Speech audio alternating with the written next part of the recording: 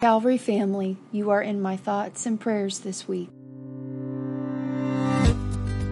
Our vow this first week of November is found in 1 Corinthians chapter 13, verse 13, which says, "And now these three remain, faith, hope, and love.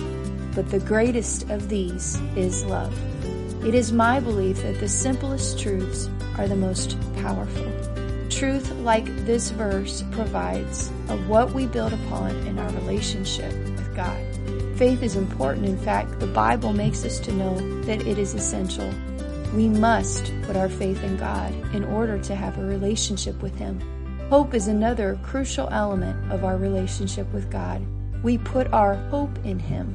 But greater than faith and hope stands love. Love is who God is. Love is the essence of His character. Our faith may be shaken, our hope may wane at times, but love will remain. Love is more powerful than both, for God is love. Through tests and trials, we may struggle to have faith. We may even lose hope, but we will never be without the love of God. This part of God's nature in us is also true. Love binds us together and can help us in any circumstance.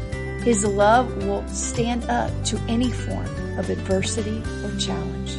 Love is more powerful than fear and hate. Happy memorizing!